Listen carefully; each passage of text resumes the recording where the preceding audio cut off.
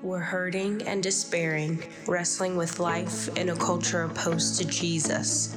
Storm clouds are mounting on the horizon as marginalization increases. We need hope, reminders of what is true, instructions for how to persevere. We must remain resilient.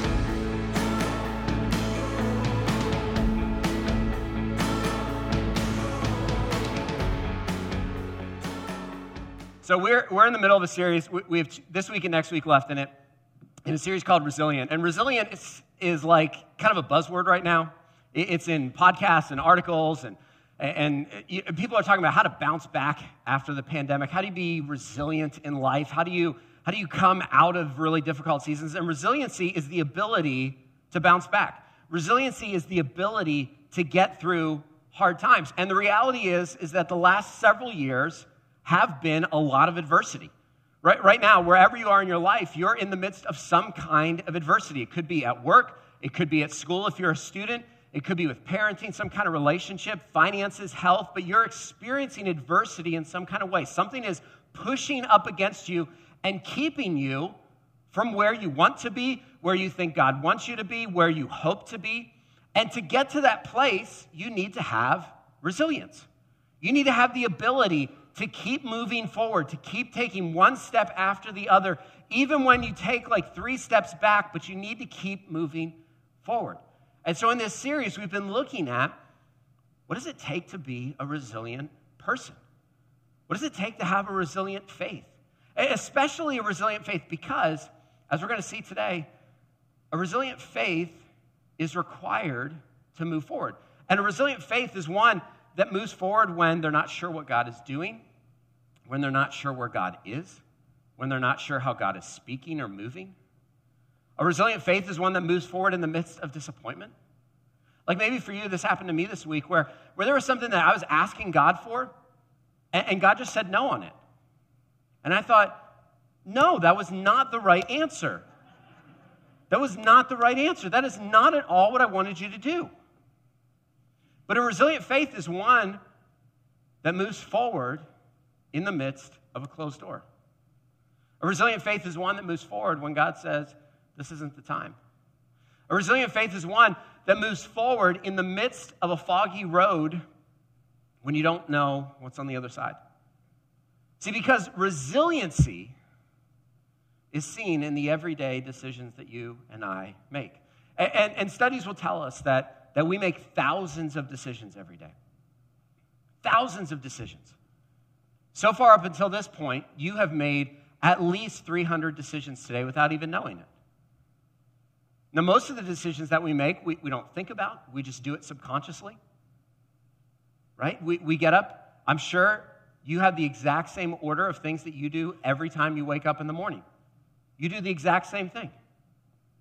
You could probably tell me, if I asked you to list out the order of the things that you did, you could tell me what number you pick up your phone. Is it the third thing you do, the first thing you do? Right? My phone is the second thing that I do. I put my glasses on, and then I pick up my phone. All of us, but so to have a resilient faith gets into decision-making. Because decision-making gets us out of the places that we are. Decision-making is how we move forward.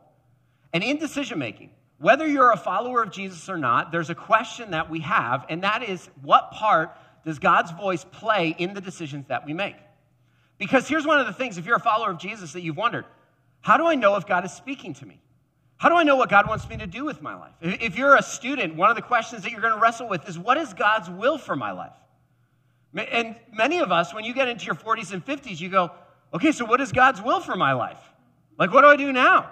Like every life stage that we kind of go through, there's this question, okay, so what's next? What does God want me to do next? And if you're not a follower of Jesus, you go, I don't know if God speaks. Like, I don't know if God's going to speak to me. But how do you make decisions? How do you figure out what to do and which way to go when you're at a fork in the road? What do you do? How do you know if it's something you should do? Something you just want to do? How do you know if it's just a feeling that you had? How do you know if it's because you ate something too late last night and so you had this crazy dream and you think, well, I got to do that? How do you know? How do you know if God is speaking and moving? Now, here's the thing. This is so important as we're going to see today. There is a difference, a crucial, crucial difference between hearing God and doing what God says. There's a crucial difference between hearing what God says and doing what God says. Here's the thing. If you have read one verse in this book, in the Bible, do you know what? You have heard God speak. Okay, we're told in Scripture that God's word, that when we open this, that it is alive, it is active, it is God speaking to us, it is the inspired, authoritative word of God to us. So every time you read a verse, any verse, you have heard God speak. Millions of people throughout history have heard God speak. And a fraction of them have done what he says. Here's how I know. Okay? Have you ever had a time in your life where you knew that you should say something to somebody? Like, have you ever had a moment? Maybe it's just me. So, have you ever had a moment where you're like, you know what? I should apologize to that person. I should probably say something. I should probably humble myself and say, like, this happens as a parent a lot of times where you go, you know, I should probably apologize to my kids. But how many times have you felt like you should do something, felt like you should say something, felt like you should go and give somebody a smile or a hug or listen to somebody, and then you didn't do it? How many times have you seen somebody who needed help and you went, you know what, I'm just not going to. I bet you somebody else will do it. God will probably talk to somebody else about it. You know, I probably don't need to apologize. They know I'm sorry. You know, they were really at fault too.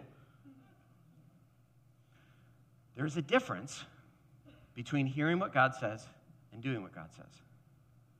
And one of the things that resilient disciples do is they do what God says.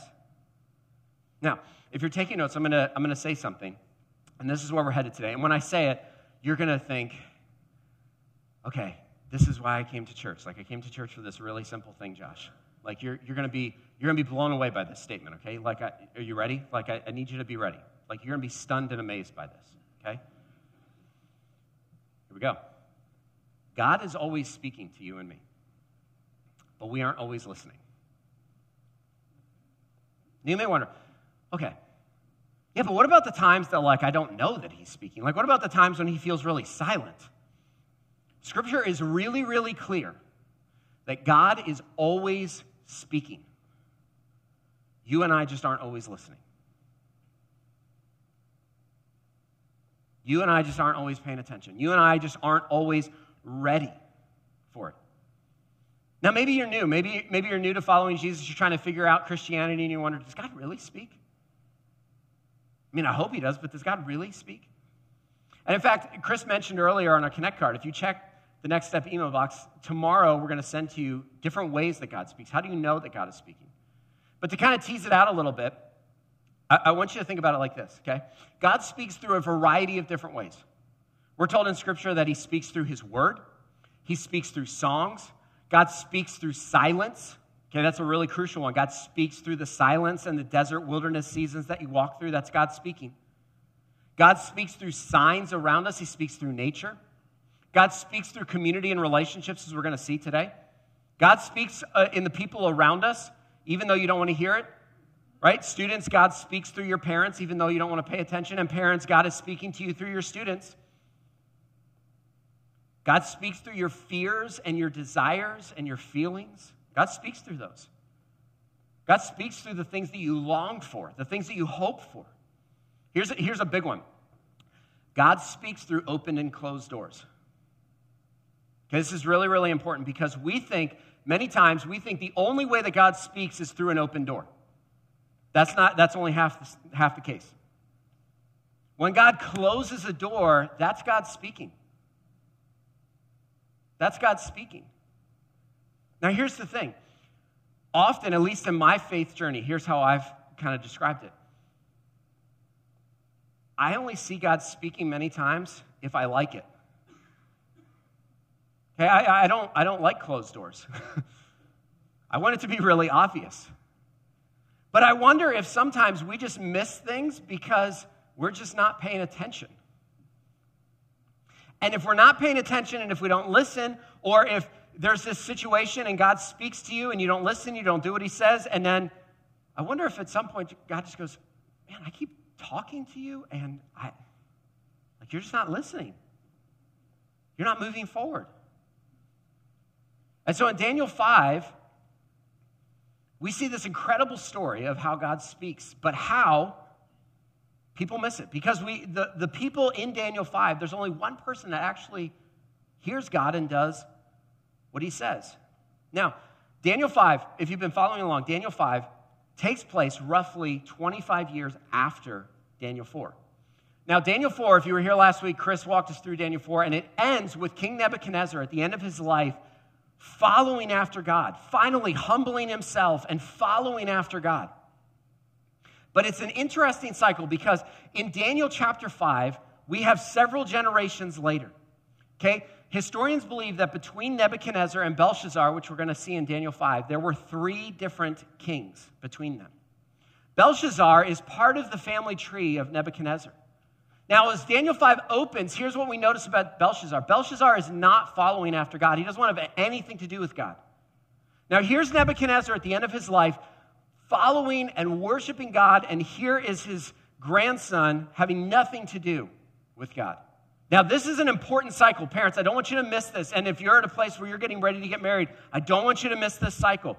Because in Scripture, there's an important cycle that happens in our spiritual journeys. And one of that cycle is that there's a relationship, there's parents that follow and worship after God. And then their kids, some of them, follow and worship after God. And then those kids, less of them follow and worship after God. And then until finally, in that 3rd, 4th, 5th generation, almost no one is worshiping and following God. And for many of us, this is your journey. And it's important for you to understand where you are in this life cycle, because this is a life cycle that we see all throughout Scripture and families. This is an important life cycle. And one of the things that we see is that there's an intentionality as faith is passed down. Now, on your way in, I want to draw attention to this. On your way in, you got a card. It says Future Family on it. Because in 2 weeks, we're going to start a series on your future family. Now, here's why. If you're a parent or a grandparent, or if you're about to start a family, here's one of the things that you care about. You care about the people in your family. You care about your closest relationships. But most parents have more of a plan for their child's education and financial future than they do for their spiritual future. Now, you can't make your kid follow Jesus. You can't make your kid really do anything. You can't even make them eat vegetables as a 3-year-old. Like, you can't will your child into a relationship with Jesus. But one of the things Scripture does teach us is that there are things that we can do. There are influences that we can have. And what we see with Nebuchadnezzar, and this is important with Nebuchadnezzar and Belshazzar, is that Nebuchadnezzar is worshiping God and Belshazzar is not. And so there's this question of, like, well, what happened in between there? I mean, because Daniel was there. I mean, what happened? What did Belshazzar miss? What did Nebuchadnezzar miss? And so in this series, as we look in a couple of weeks, we're going to look at, like, what's the goal of family? We're going to look at how you pass things on in your family. And this is really important. We're going to look at the goal of family, the goal of parenting. The goal of parenting is to raise healthy adults who are mature in their faith. And we miss that a lot of times. And so this is how we start off in Daniel 5. This is really important. I love Daniel 5. This is such a funny story, okay? There's going to be so many things you're going to just be blown away by. Okay? So here's Daniel 5, verse 1. Belshazzar throws a party. Why not? He's a king. Let's throw a party. So he throws a party. And King Belshazzar has a great feast for 1,000 of his nobles. And they drank wine in his presence. And under the influence of wine, Belshazzar gave orders to bring in the gold and silver vessels that his predecessor Nebuchadnezzar had taken from temple in Jerusalem. So the king and his nobles, wives, and concubines could drink from them. So here's this party. Belshazzar is the grandson of Nebuchadnezzar. He has thousands of people. They're drinking wine. It's a lot of fun. And it says under the influence of wine, which is really important because, Scripture's pointing out, like, this is probably not a good decision. What follows is not wise. Right? If you've ever been in this place where you've had a little too much to drink, you probably ended up with some regrets. You probably don't look back on that night and go, you know what, that was a good night. We made wise choices that night. So under the influence of wine, Belshazzar says, hey, go and get all the vessels out of the temple that we brought back from Jerusalem. Now, here's what happens. As we looked at in Daniel 1, when Nebuchadnezzar conquered the people of God, he not only takes these people captive, but then he takes things from their temple. And he does this to show not only is he more powerful than the people he conquered, but he's also showing, I am more powerful than the God you worship. And so this is a way, Nebuchadnezzar, when he brings these vessels to his temple, this is a way of spitting in the face of God. And Belshazzar does the same thing. He says, let's bring them in, and instead of using them to worship, let's just use them to party. Let's drink out of them. So they bring them in. They bring them in, and they start drinking out of it. And then this is what happens next in verse 5. At that moment, the fingers of a man's hand appeared and began writing on the plaster of the king's palace wall next to the lampstand. And as the king watched the hand that was writing, his face turned pale, and his thoughts so terrified him that he soiled himself and his knees knocked together. Okay, I want you to picture this. So, I mean, you're the king. I mean, like, when I think about, like, when I envision these, like, I think of, like, you know, the person, you know, in the Last Kingdom books, and, like, you know, I'm thinking of, like, William Wallace, like, he's this king, like, this manly guy, and he just turns pale. I mean, that had to be a moment at the party. Like, do you think anyone stand there like, hey, do you think the king knows that he just went to the bathroom? Don't tell him. Don't say anything. Like, you know, it's like that moment where you're, like, embarrassed for somebody, and you're like, and here's the thing, though, as we read this verse. This seems crazy. I mean, think about it for a moment. I mean, I want you to imagine that you're somewhere, and all of a sudden, a hand appears and begins writing on a wall. Like, just imagine that. Imagine that you go to coffee this week, and somebody says, hey, I've got to tell you something incredible. Like, I was just sitting there in my dining room, just minding my own business, and out of nowhere, this hand appeared and just started writing on the wall. Do you know what you would say to them? Were you drinking? Like, are you sure? That seems a little crazy. I don't know. But here's the thing. Is that crazier than God speaking to you? I mean, think about how crazy it is that we believe that God speaks to us. And yet,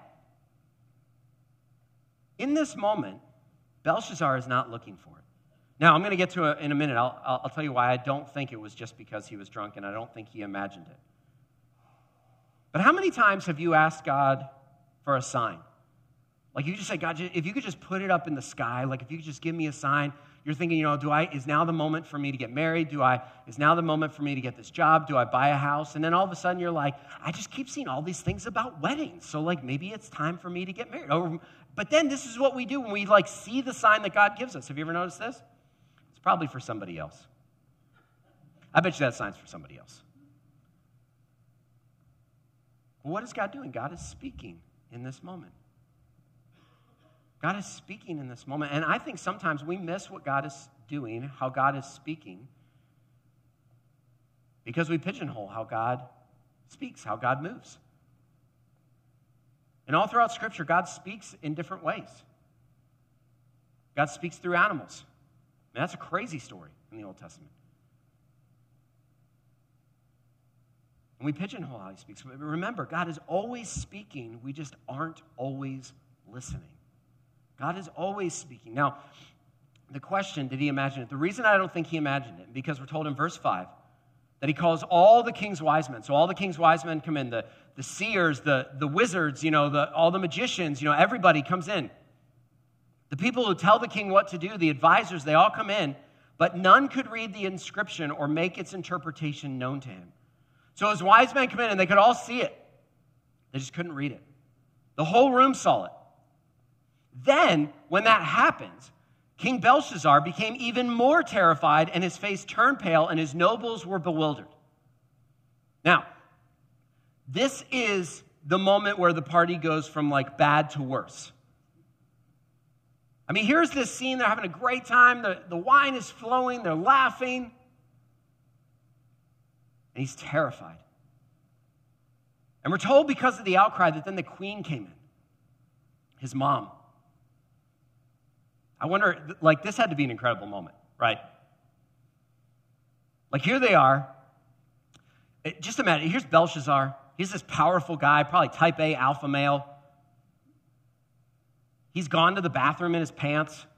Like his robe is all wet. Like I don't know if it's stained. It's got a weird smell. And his mom comes in. What is she thinking?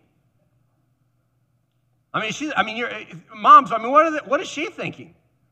What kind, like, this is his father's son.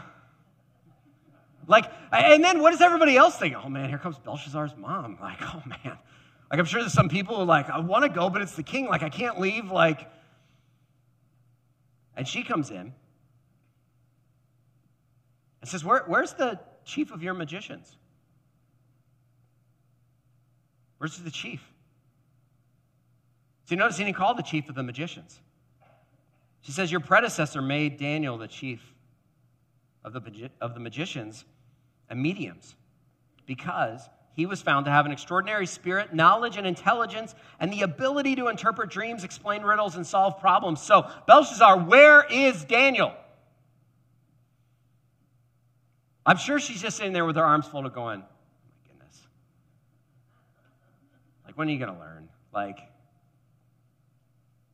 And this is the moment too, okay? So this is the moment in community and relationships where, you see how God is speaking and moving in somebody else's life, and you step back and you're like, I don't understand why you can't see this. But do you know the thing, when you think that about somebody else, they think the same thing about you? Like they sit across the table really patiently and kindly, and they're like, how do you not see this is a bad idea? How do you not see how God is moving? And so the queen says, why didn't you get Daniel? See, now at this point, Daniel is close to 80, okay? Now, there's a few lessons in this that are really, really important that I don't want us to miss, okay? One, when you're young, it is easy to neglect the wisdom of people older than you. So here's Belshazzar in his 20s, and he's like, what do I want an 80-year-old at the party for? Like, he's older than my mom. Like, he's old. Like, I don't, And so he brings in his wise men. Well, who are his wise men? They're all his age. Who are his advisors? They're all his age. Now, have you ever noticed something? No matter what age you are, if your advisors are all your age, you are all as smart as each other, and you are all as foolish as each other. Now, here's the other thing. As you get older, and this is hard, be prepared to be forgotten. Here's Daniel. What has Daniel done? Daniel has simply just served faithfully to the king. He has put up with betrayal, people trying to get him killed. He has put up with Nebuchadnezzar and being a tyrant and being really difficult. I mean, Nebuchadnezzar is not like a nice guy. He has just faithfully served. He's done everything that God has asked him to do and more. He has done everything Nebuchadnezzar has asked him to do and more. And what does he get for it? He's the chief of the magicians. And when the king calls the magicians, he doesn't call Daniel. He's just forgotten. And some of us, in some relationships, whether at work, in family, with friends, feel like we've been discarded because of our age, our faith. Right? I'm sure Belshazzar looked and was like, Daniel's not going to be into drinking wine and stuff. Like he's going to be, he's just going to sit there, and we feel discarded. We feel disregarded. But part of resilience is asking for help when you need it, looking for wisdom from people who are ahead of you, and don't miss this. Having the ability to be gracious when people forget you. Because when Daniel comes in, the king doesn't throw himself at him. The king says in verse 13, he says, are you Daniel, one of the Judean exiles that my predecessor, the king, brought from Judah? Look, he doesn't come in and say, hey, are you the chief of the magicians? He knows who he is. He says, well, let me put you in your place, Daniel. Are you Daniel? You're a prisoner. You're an exile. My grandfather brought you here. Now, don't miss this. This is the king who went to the bathroom in his pants an hour ago, saying, just remember your place, Daniel. Like, the irony of this whole scene is unbelievable to me. And then the king says, I've heard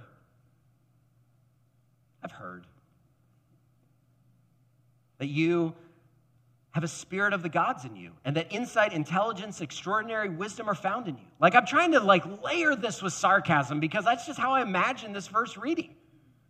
Like Belshazzar just saying, like, I've heard that maybe you could do something. My mom told me about you. You know, there's been stories. Like, just feel the sarcasm.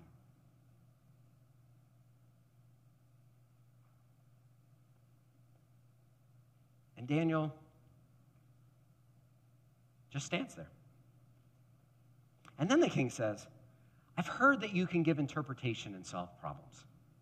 Therefore, if you can read this inscription and give me its interpretation, you will be clothed in purple, have a gold chain around your neck, and have the third highest position in the kingdom. Now, here's the irony of that last statement. He already has that position. Like, he already has that. Officially, on the org chart, he has that. But unofficially, Belshazzar is not using it. And so Belshazzar says, hey, if you do this, like, I'll give you all of these things basically that you already have, but it'll be a more official thing, and I'll start caring about you. Now, here's the thing. This is why this is important, and I love Daniel's response. But you and I, this is why community is so important when it comes to decision-making and resilience. You and I need people around us oftentimes to discern God's voice in our life. And here's why, okay? Like, in Daniel 5, the king hears God's voice, but he doesn't know what God is saying or what God is doing. Because the reason we need other people to step in and help us to discern something is because you and I get too close to stuff emotionally. We get too invested in it.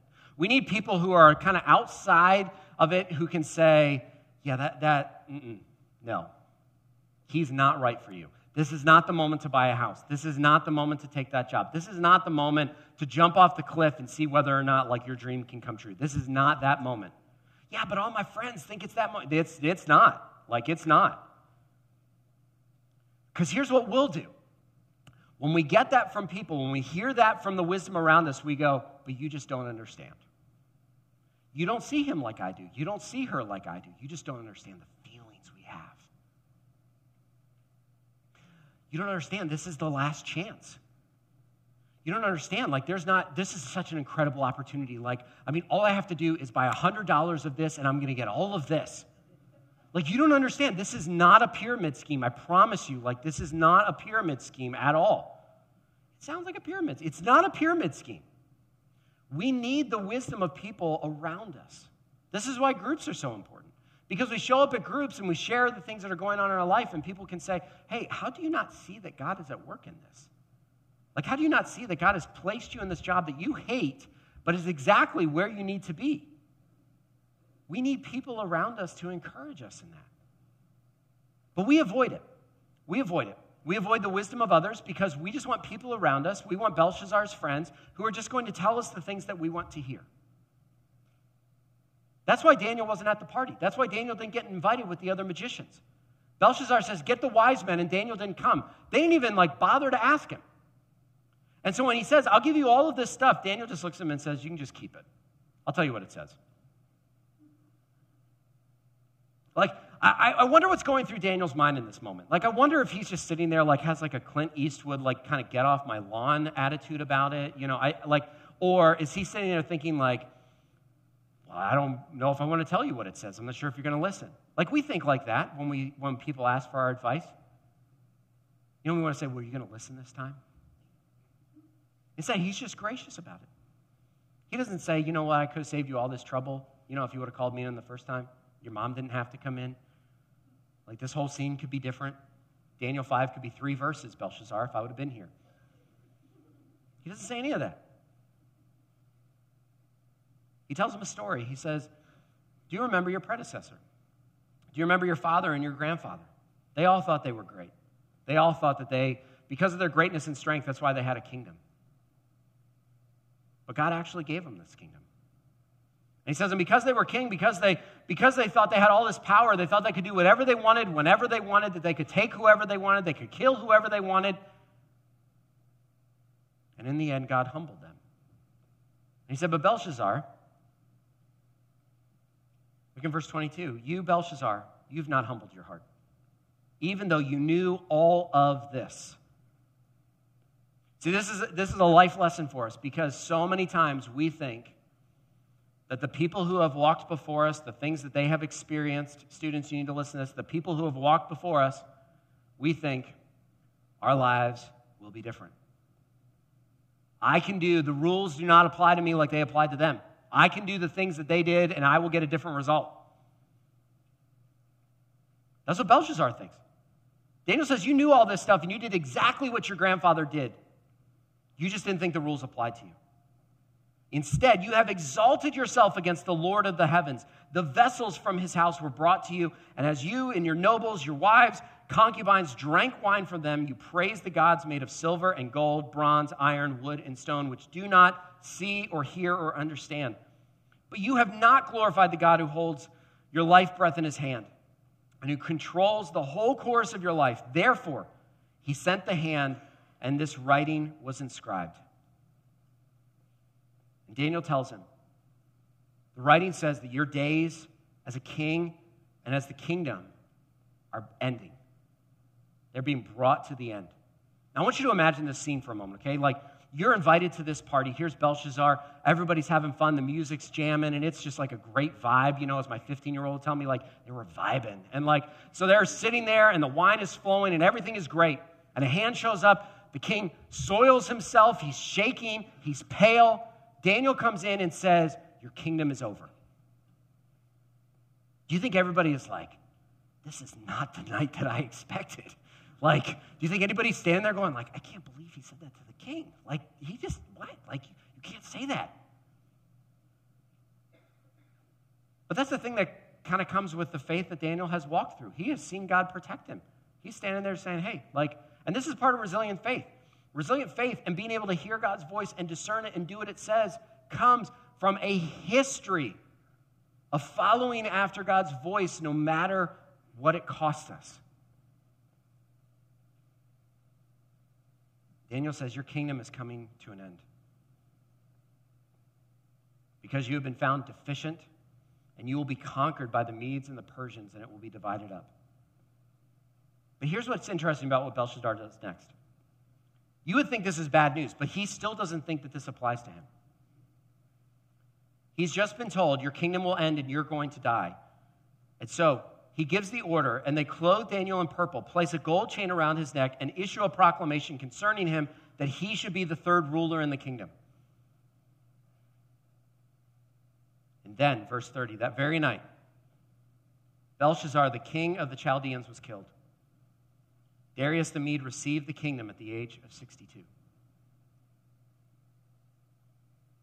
One detail that I left out that is just so fascinating is while this whole party was happening inside the walls of the Babylonian kingdom, the entire army of the Medes and Persians stood outside the wall, and Belshazzar threw a party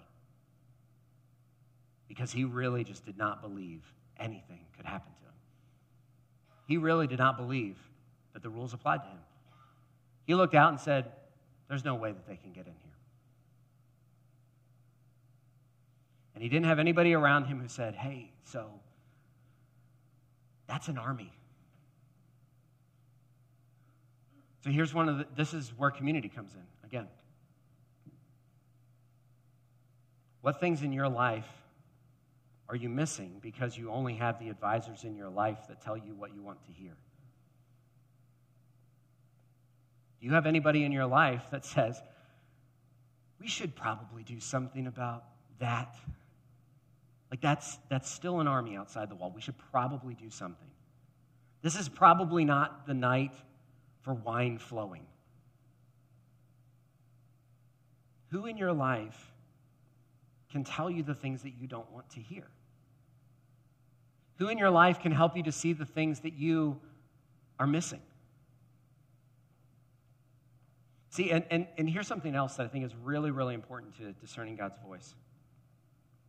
One reason we miss what God is saying to us is because we aren't willing to let go of what we thought our life would be like.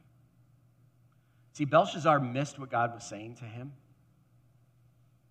because getting conquered wasn't part of his plan. And some of us right now have been knocked down by life.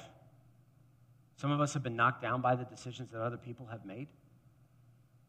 And we're having a hard time picking ourselves up, and we're having a hard time hearing God's voice because our life is not at all where we thought it would be at this point. And I wonder if we miss what God is doing because we're not willing to let go of that dream. We're not willing to let go of what we hoped for or what we imagined and embrace what God actually has for us. So God is speaking.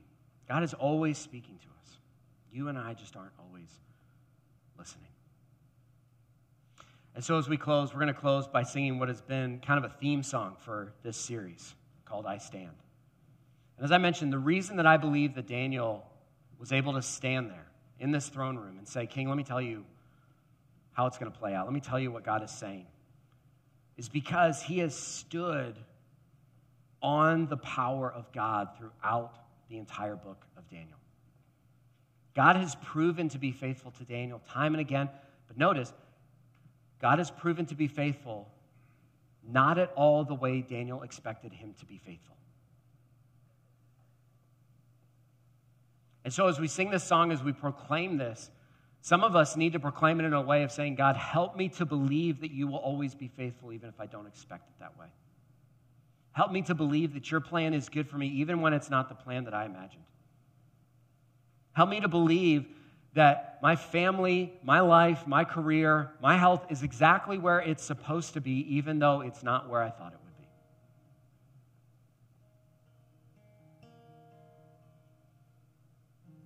Because one of the worst things in life, I think, is for God to speak to us and for us to miss it. So let's pray together. Father, I thank you that you speak. I thank you that your grace continues to come after us, even when we ignore you, even when we miss you, even when we just don't do what you tell us to do. You keep speaking. You keep coming back to us. And so, God, I pray for those especially who know exactly what they're supposed to do with a situation, with a relationship, with a moment coming up this week. They know exactly what it is that you are calling them to do. And so, God, I pray that you would give them the courage that they need to follow your voice. God, I pray for those who are in a place of longing to hear your voice, of longing for you to answer a prayer, of longing for you to move in some way. God, as we sing this song and just remind ourselves that you are over all things, I pray for those who are in that place of longing that you will strengthen them, that you will give them the endurance that they need to continue following after you.